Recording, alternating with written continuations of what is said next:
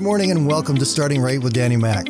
I'm going to be here every Monday to Friday to help you get a great 5-minute start to your day. So grab your cup of coffee, sit back, relax, and let me help you start your day right. John Maxwell is a very powerful teacher about leadership. He describes leadership in one word. He calls it influence. And whether we realize it or not, we all are leaders in some way, shape, or form because we all influence people around us. We can either be a good influence or we can be a very negative influence. Over in the book of Ephesians, chapter 5 and verse 15, we are given this instruction. Be very careful then how you live, not as unwise, but as wise, making the most of every opportunity because the days are evil. Every day that we live, we have the opportunity to influence people around us. Some of us more than others. Teachers particularly have this ability to influence the lives of young children. And I want to tell you a story today about one of those teachers. This is the story of Mrs. Thompson, who many years ago taught a grade 5 elementary school class. On the very first day of school, she looked over her class and she saw slumped down in his seat in the front row a little boy named Teddy Stoddard. Mrs. Thompson had watched Teddy the year before and had noticed that he didn't play well with the other children and that his clothes were messy and that he constantly needed a bath. And Teddy could be unpleasant. In fact, he could be downright unruly. And it got to the point where Mrs. Thompson would actually take delight in marking his papers with a broad red pen, marking bold X's, and then putting a big fat F at the top of his papers. At the school where Mrs. Thompson taught, she was required to view each child's past records, and she put Teddy Stoddard's off until last. However, when she reviewed his file, she was in for a surprise.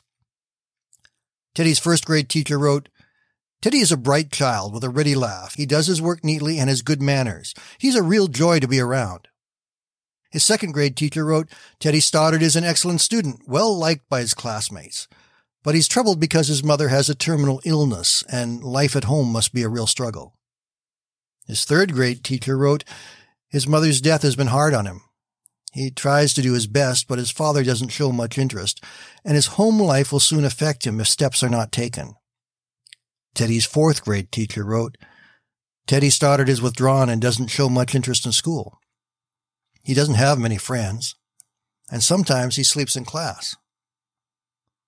By now, Mrs. Thompson realized the problem, and she was ashamed of herself. She felt even worse when her students brought her Christmas presents, wrapped in beautiful ribbons and bright paper, except for Teddy's. His present was clumsily wrapped in heavy brown paper that he'd gotten from a grocery bag. Mrs. Thompson took great pains to open it in the middle of the other presents.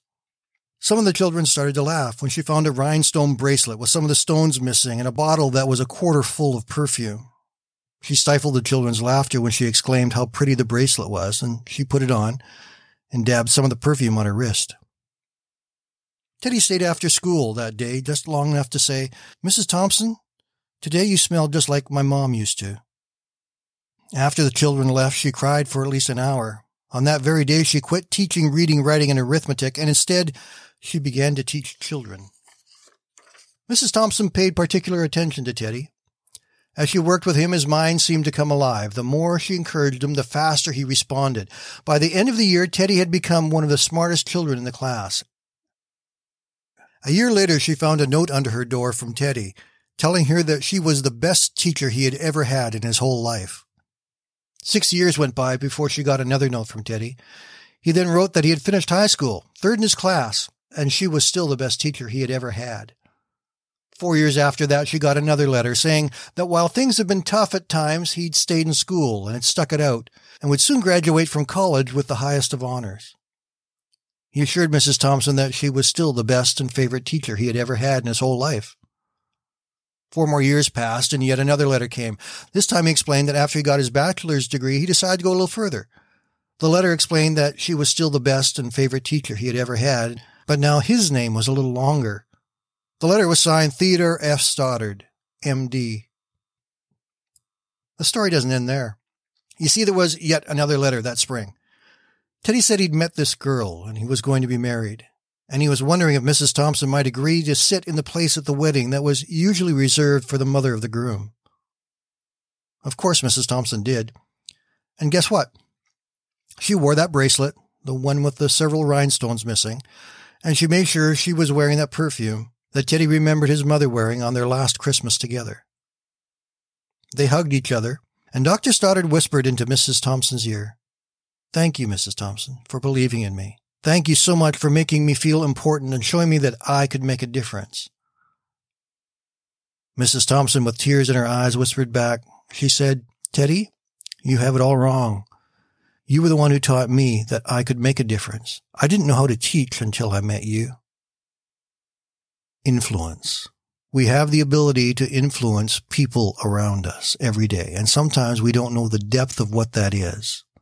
We truly do need to be very careful then how we live, not as the unwise, but as the wise, making the very most of every opportunity. Have a great day, my friends. We'll talk again tomorrow.